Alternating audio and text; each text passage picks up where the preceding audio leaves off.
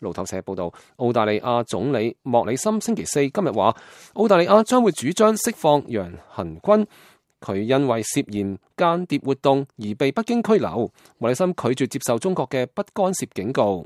楊恆均本名楊軍，係前中國外交官，後嚟成為網絡記者同埋博客作者。佢喺中國被拘留7個月之後，上個禮拜被中國當局正式逮捕。